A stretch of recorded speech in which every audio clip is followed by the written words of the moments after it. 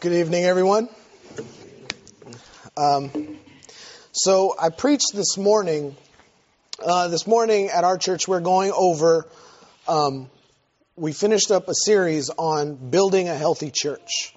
And so today I preached on our mission statement, what I'm proposing as our mission statement. So what I'm going to preach to you guys today is our church mission statement, but how it's based in the Bible, okay? So it's a very general mission statement. It's the Great Commission, and so we're going to talk about that a little bit today. But I'm excited to be here with you guys. Let me just pray and ask the Lord for help, and we'll get going here. Father, you are good. It's still November, and we are still very thankful for who you are, because you are a good God and you are a good Father to us. You provide for your children. You love your people. You are building your church. You are building this church. You are doing good things in our lives, Father. And we thank you for what you are doing. And we thank you most of all for your Son, Jesus. We thank you for the gospel that we have in Him, that is perfect news. That is the greatest news of all, that we have an advocate. We have Jesus Christ, our Lord and Savior. And so, Father, in Him we pray that you would help us to see the mission that you are calling us to. You would help us to see what you are making us. That there is a task to be accomplished for this church, my church in Covina, and all of the churches who preach the word of your word in Jesus. So, Father, I pray that the gospel would be clear and our mission would be laid out and we would be challenged to do your work. I pray this in Jesus' name. Amen. So here's the statement. Here's the mission statement, general mission statement. The church exists to glorify God by making disciples of all nations through gospel-centered worship and community. So let me say that one more time. The church exists to glorify God by making disciples of all nations through gospel-centered worship and community. And I was thinking about this, like our mission statements. I mean, there's a lot of churches that have mission statements and they push those, but are they biblical? And I want you guys to turn with me to Romans 15:20. Turn to Romans 15:20, and I want to show you that mission statements are in the Bible.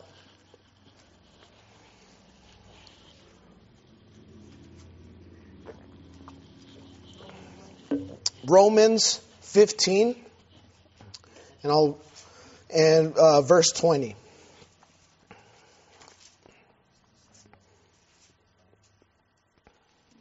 And it says, "And thus I make it my ambition," this is Paul, "and thus I make it my ambition to preach the gospel, not where Christ has already been named, lest I build on someone else's foundation. But as it is written, those who have never heard or never been told of Him will see, and those who have never heard will understand." So do you see Paul's personal mission statement here? It says Paul has made it his ambition. Another word for ambition is his mission. His mission statement is to preach the gospel where God or Jesus Christ has never been named. Okay? And so this is why it's so good to have mission statements and just not, I mean, even if you don't have a church mission statement, I don't know if you guys do or not, but it's good to have a mission statement, a personal mission statement like this, that says, this is what I'm going to do. This is what I live for. And so Paul, he didn't wake up every morning and say, like, what am I going to do today? What am I going to do today? God, help me figure out what I'm going to do today. No, he said, this is what I'm going to do.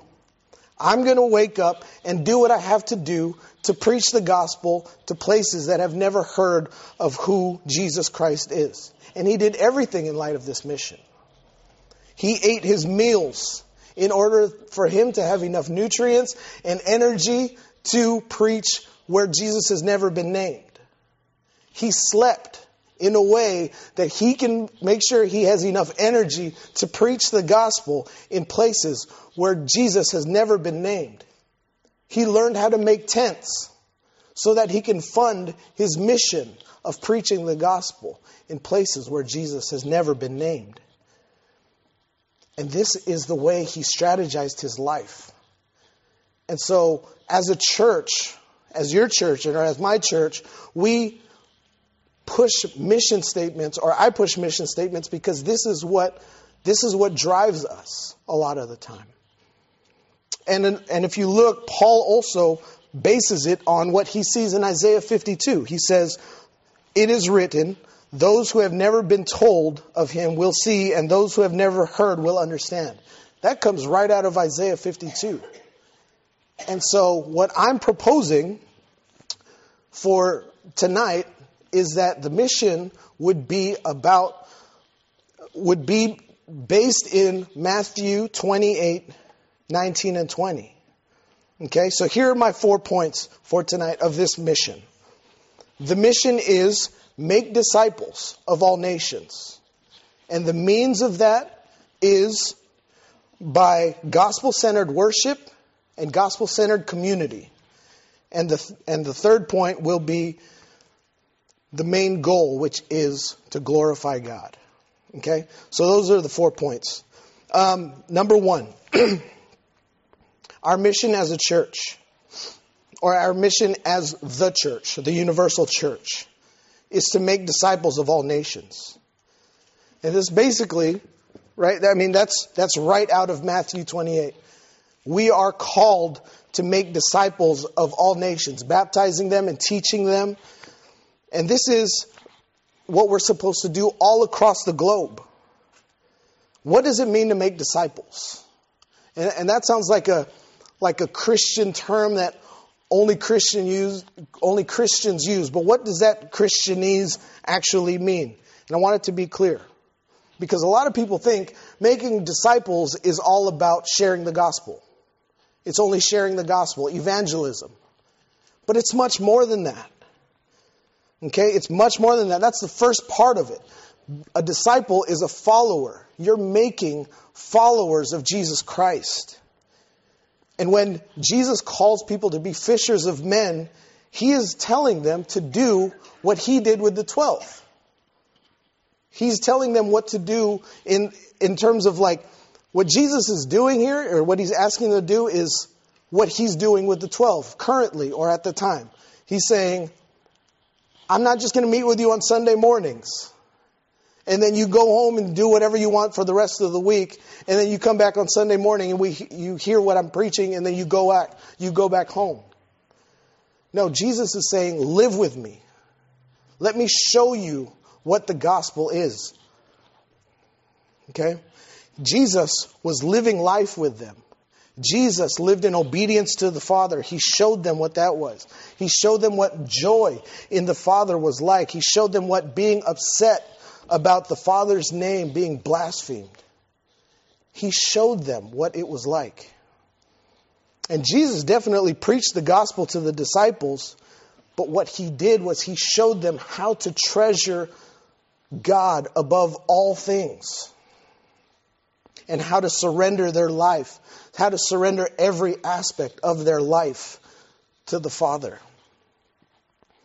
So not only did he share the Word, but he showed the Word, because he was the Word incarnate. He was God's message. So if you want to live out the Word, if you want to live out the message of God, it's being a follower of Jesus, living life like Jesus did, and surrendering everything to the Father. And this is what we're called to do. When Jesus says to the whole church, make disciples of all nations, he's saying, live with them. Don't only share the gospel with them and leave them and hope they figure it out. No, live with them. Show them what the gospel is. Show them that Jesus is the solution to the greatest problem in the world, which is sin. And do more than that. Show them how to live life in light of that. as Jesus lived with the disciples. And if you want your church to grow, you want your church to grow inwardly, there should be consistent teaching of the gospel and showing the gospel to the disciples. If you want your church to grow outwardly, sharing the word, sharing the gospel outside of these walls, and also serving the world around you. Why would you serve the world around you? Because what does he say? What is he making? What are you making disciples of? Or who are you making disciples of? All nations. That's God's desire, is to see all nations praising his name. Psalm 67, 3 and 4 says, "Let the peoples praise you, O God. Let all the peoples praise you. Let the nations, the Gentiles, the white people, the black people, the Filipinos, the Mexicans, let all the peoples praise you. Let the nations be glad and sing for joy." Matthew 24:14, and this is a driving force of why I'm pushing a mission statement at my church. Matthew 24:14, if you would like to turn there. Well, please turn there. It's Matthew 24:14. And it says, "And this is the gospel of the kingdom. The gospel of the kingdom will be proclaimed throughout the whole world as a testimony to all nations. And then the end will come." Why are we to make disciples of all nations? Because once all the nations hear the gospel, because once Jesus has ransomed a people from every tribe, tongue, and nation, the end will come. And there are mixed feelings about the end, like Armageddon, and people are being scared of that. But for a Christian, those who are in Christ Jesus, this is the greatest news ever. The end is the greatest news ever. What can you tell me is better than seeing Jesus face to face? What is better than seeing your Savior? There's nothing. Tell me what's better than no more sin, perfection. What's better than no more pain or no more crying anymore? There's nothing. I can't wait to see Jesus. One day our faith will be sight. The clouds will be rolled back as a scroll. The trumpet will sound and the Lord will descend. And we will say, Christians, believers in Jesus Christ will say, "It is well with my soul." And it is absolutely well with our souls. Don't you want to see Jesus? I mean, think about that day. And so if this is our goal, if this is our ultimate happiness, what do we need to do to get there, to our ultimate happiness? According to this verse, is that the gospel of the kingdom would reach all nations. So, get the gospel to all nations. I mean, this is what Jesus is waiting for. Jesus is in heaven looking at his watch and saying, "Dad, is it time to go? I want to pick up my people. I want to pick up my brothers and sisters, the people that I've purchased with my own blood. Can I do that?" But we have a task to fulfill as a church. We have things to do, to accomplish before he comes. So the mission is to make disciples of all nations, sharing the gospel, not only sharing the gospel in word, but in deed, showing them what it means to surrender your whole life to the lordship of Jesus Christ. So what's the means? How am I proposing we do that? The means, there's two of them, which is gospel-centered worship and gospel-centered community. Let me go with gospel-centered worship first. Romans 12:1 says, "I appeal to you, therefore, brothers, by the mercies of God, to present your bodies as a living sacrifice, holy and acceptable to God, which is your spiritual worship." Before I get into that verse, I just want to talk about what worship is. Everybody worships. All creatures worship. We are created that way, to worship. Whether it be an actor or an actress or a singer or an athlete, we're all wired to admire greatness. Okay, so for example, my favorite singer, his name is Marc Broussard. I see the blank faces. Nobody knows who this guy is. This guy is an amazing singer, okay? And I love that when nobody knows who he is, because when I bring somebody to a concert of Marc Broussard, I mean, you just hear his voice, his deep baritone, raspy voice, and he can hit high notes, low notes. I mean, this dude is amazing. And so last time I went to a concert, I was like, Justin, this guy right here, Justin, you got to come with me. Check this concert out. I bet you're going to love it. I bet you. And he's like, no, he's not going to be as good as John Legend or all these other singers. And as soon as he opens his mouth, Justin's like, yeah, this guy can sing. I mean, it's amazing. And so that is the joy that I saw. That was worship for me. There was uncontainable joy in me that I was like, you know what? I have to bring somebody else to see this. And that's what making disciples is, and that's worship. When your uncontainable joy is, you can't hold that in, and you bring somebody else in to share in your joy. And this is how you make disciples. And it ought to be that way with us. With Jesus. Jesus has to be a satisfying person. You have to be enamored with who Jesus is, so much so that you say, look, you got to meet this Jesus. You have to meet this guy. He's amazing. He saved me from my sins. He has redeemed me. This is the guy you need to see. You need to hear him speak. Let me show you who he is in the Word. That's what worship is gospel-centered worship and gospel-centered making disciples is. You're showing the glory of who Jesus is to others. And so when I say gospel-centered worship, I mean worshiping Jesus as the centerpiece of the gospel.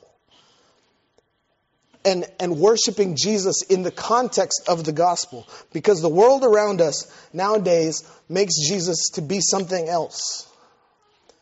Nowadays, they worship Jesus as just a friend. He's my friend. He's my best friend. I can talk to him whenever I want, and we can do whatever we want together. Or a while back, there was this time where they were saying, Jesus is my homeboy. Or Jesus is a genie. Every time I get in a bind, if I get in a car accident or something, then I call on him. And that's when I pray to him. But other times, if something happens in the next 3 weeks, then I'll call on him again. That's not the Jesus we're talking about here. It's not the teddy bear Jesus. No, we worship him in the context of the gospel. Jesus as the Savior of sinners. Jesus as the Redeemer of those who are unworthy. We worship Jesus as the King of Kings, the Lord of Lords. We worship Jesus as the supreme over all things, creator and sustainer of everything, judge and justifier of those who deserve hell. That's who Jesus is in the context of the gospel. Not only do we worship him in this way, but we are inviting others to do that. Do you want to bring people into this church? Do you want people to see who God is? Invite them. Call them to Psalm 34:8 and say, taste and see, the Lord is good. Taste and see that the Lord is good. Blessed is the man that takes refuge in him. Do you want to be happy? Do you want to be blessed? In a world that's full of suffering and heartache, there is refuge in the one person, Jesus. And let me point something else out here about worship. God is not after works that are done grudgingly. He's not after, man, I got to read my Bible again, like he says, dwell in it day and night. I got to read it again. Fine, I'll read it. He's not worshipped by that. He's not after lifeless obedience. No, God is after the affections of the heart, the joy that overflows, the excitement that you can't contain yourself. That's what He's after. Deeds that are done out of love for Him is worship. Deeds that are not done out of, or deeds that are done to earn salvation is insulting to Him. That's insulting to Him. It's like saying, God, I owe you $100 million, but let me serve you, or let me pay you back $10. I mean, what an insult, right? I mean, like, you're not putting anything on it, really. Let me just put something on it. That's not what this is. That's like, I mean, the point of the gospel is that Jesus paid the $100 million for you. Jesus paid that debt, and so that everything that you do now is out of love for Him, is out of a devotion to who He is and what He's done for you. Everything that we should do, or everything that we do now, should be out of love and affection for Him. I read my Bible now because I want to know the one who paid it all. I want to know the one who was gracious enough to give up His life so that I don't have to. And I don't want others to spend eternity in hell. I want them to know, hey, this is where you should go. Come with me, and let me show you the one who pays people's debts, the one who pays eternity for you. That's how it makes disciples. That's how gospel-centered worship makes disciples. When we are so satisfied in Christ, we can't contain ourselves, that we have to tell others about Him. Okay, so that's the first one. That's the first means. The second means is gospel-centered community. Gospel-centered community. God created us to be in community with one another and use our gifts for the furtherance of this mission. That's what He's doing in Ephesians 4. He gives the church a bunch of different people, pastors, evangelists, people to use their gifts so that Jesus can build His church and purify His bride. Ephesians 2, God is building the church using people bricks. We are the bricks and He is the cornerstone. Philippians 1:27, we are called to strive together in the work of the gospel. Strive together. The girls in Philippians 4, the girls are fighting Syntyche and Eutychus, I think her name is. They're fighting, they're quarreling, and Paul is saying, there is a bigger task at hand. Stop fighting about these little things and look at what we have to do for the gospel. Strive together, labor together for the gospel. Hebrews 10:24 and 25 says we are called to meet together and encourage one another as you see the day drawing near. You can't do that without a community of believers to do this with. Have you ever seen The Lord of the Rings? Have you seen The Lord of the Rings, The Fellowship of the Ring? I mean, you have 4 hobbits, you have a couple humans, a wizard, an elf, and a dwarf. All together. I mean, these people don't normally hang out. But if you think about it, this is a great picture of what the church is. These are people or creatures that are together all for the sake of one mission, which is to destroy the ring. And that's what the church looks like. There are people, there are all kinds of people. There's old people, there's young people, there's Latino people, there's black people, there's Mexican, like Filipinos. There's people in all walks of life, rich or poor. All of them have the same mission from Jesus Christ, which is make disciples of all nations. They have the mission in mind. In a church, you're a part of something bigger. It's not just about you. It's not something just to do on Sunday mornings. It's to accomplish. You are part of a big family. to accomplish the mission that God has for you, that Christ has for you. And so I'm proposing that you guys use your talents and the gifts that God has given you. If God has made you hospitable, use that. Open up your home for people. Open up your home to a community so that God can use your home for His glory. And I've seen that happen in this church.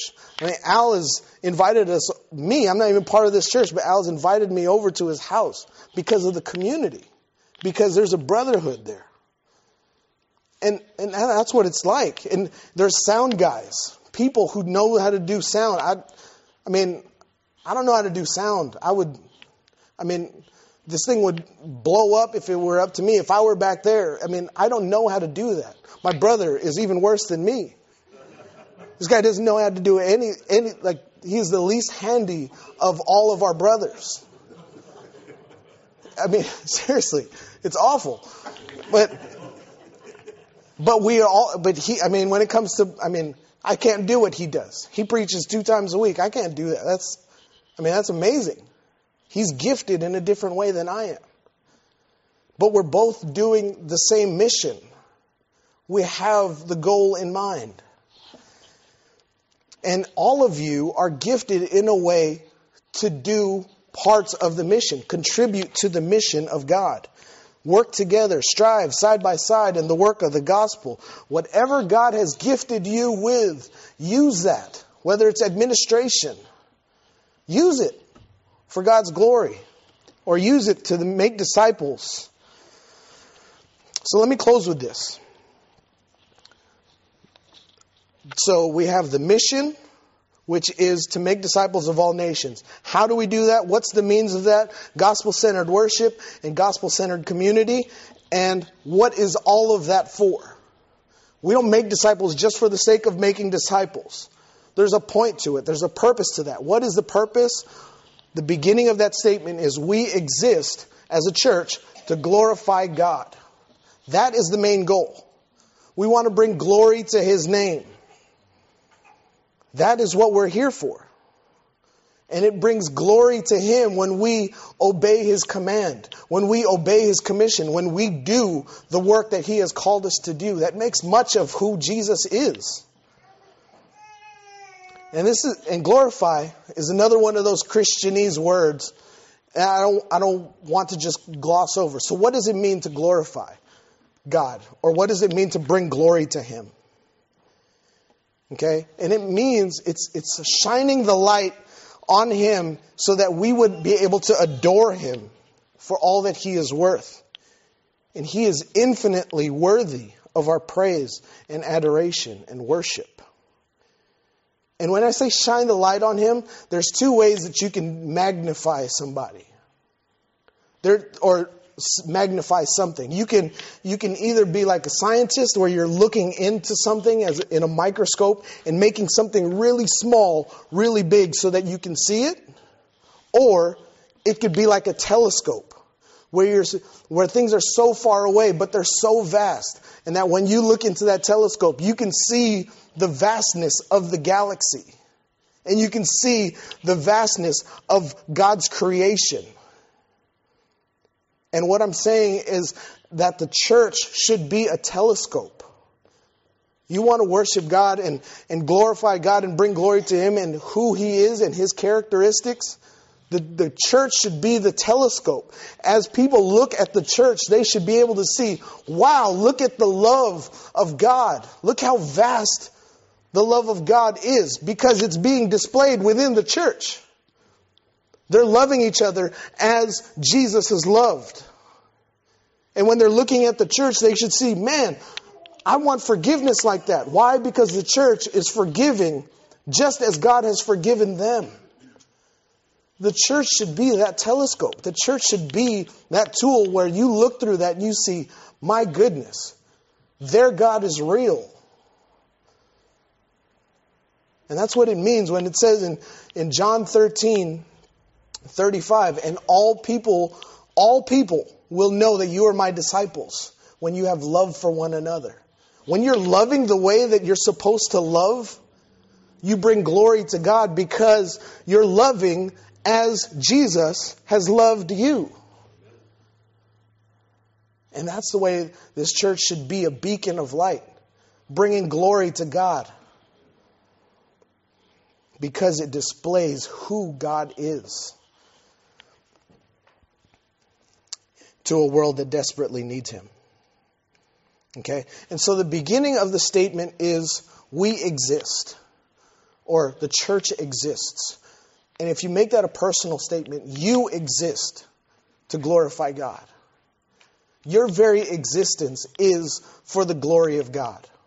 As a Christian, you are to glorify God with everything. Every fiber in your being is for that reason. That's why Paul writes, 1 Corinthians 10:31, we are to eat and drink and do all things to the glory of God. We are to live in a way that makes much of His grace and His love and goodness. And some people might think, well, why do I have to live everything for Him? Why is everything all about Him? What's in it for me? Well, the grace, the love, and the goodness is for you. He gets the glory, you get the joy, you get the benefits of His goodness, of His grace. See, His grace, because of His grace, you are given salvation that you don't deserve. Love, you get love that is so amazing that He would give up His Son for you. And goodness, you get the goodness that sustains every breath that you breathe. God is worth glorifying. And discipleship means, or gospel-centered discipleship is when you allow God to just change you, transform you. And with the gospel-centered worship, the gospel-centered community, you allow the gospel to clean every inch, nook and cranny of your life. And let God transform you so that you can be a beacon of light for who He is. And that's what it means. Like when you look at 2 Corinthians 3:18, when you behold His glory, when you look and gaze at the glory of God, and to gaze at the glory of Jesus Christ, you become like Him. It says you are transformed from one degree of glory to the next. And so when you are so enamored by who Jesus is, and you look at Him and you love Him and you just can't get enough of Him, that transforms you. And then you invite others to see, look how amazing Jesus is. And that transforms them. And then that transforms a whole community of people who are now a beacon of light for the glory of God. So let me say that sentence one more time, and then I'll close. We exist. The church exists to glorify God by making disciples of all nations through gospel-centered worship and community. Let me pray. Father, You have called us to something. You have called us to a mission, to something greater than just living our lives day to day, working, going home, going to sleep, and doing a repeat. You have called us to something greater, a task. And I pray, Lord, that you would help this church fulfill it under the leadership of my brother and under the leadership of Lord Jesus, mainly.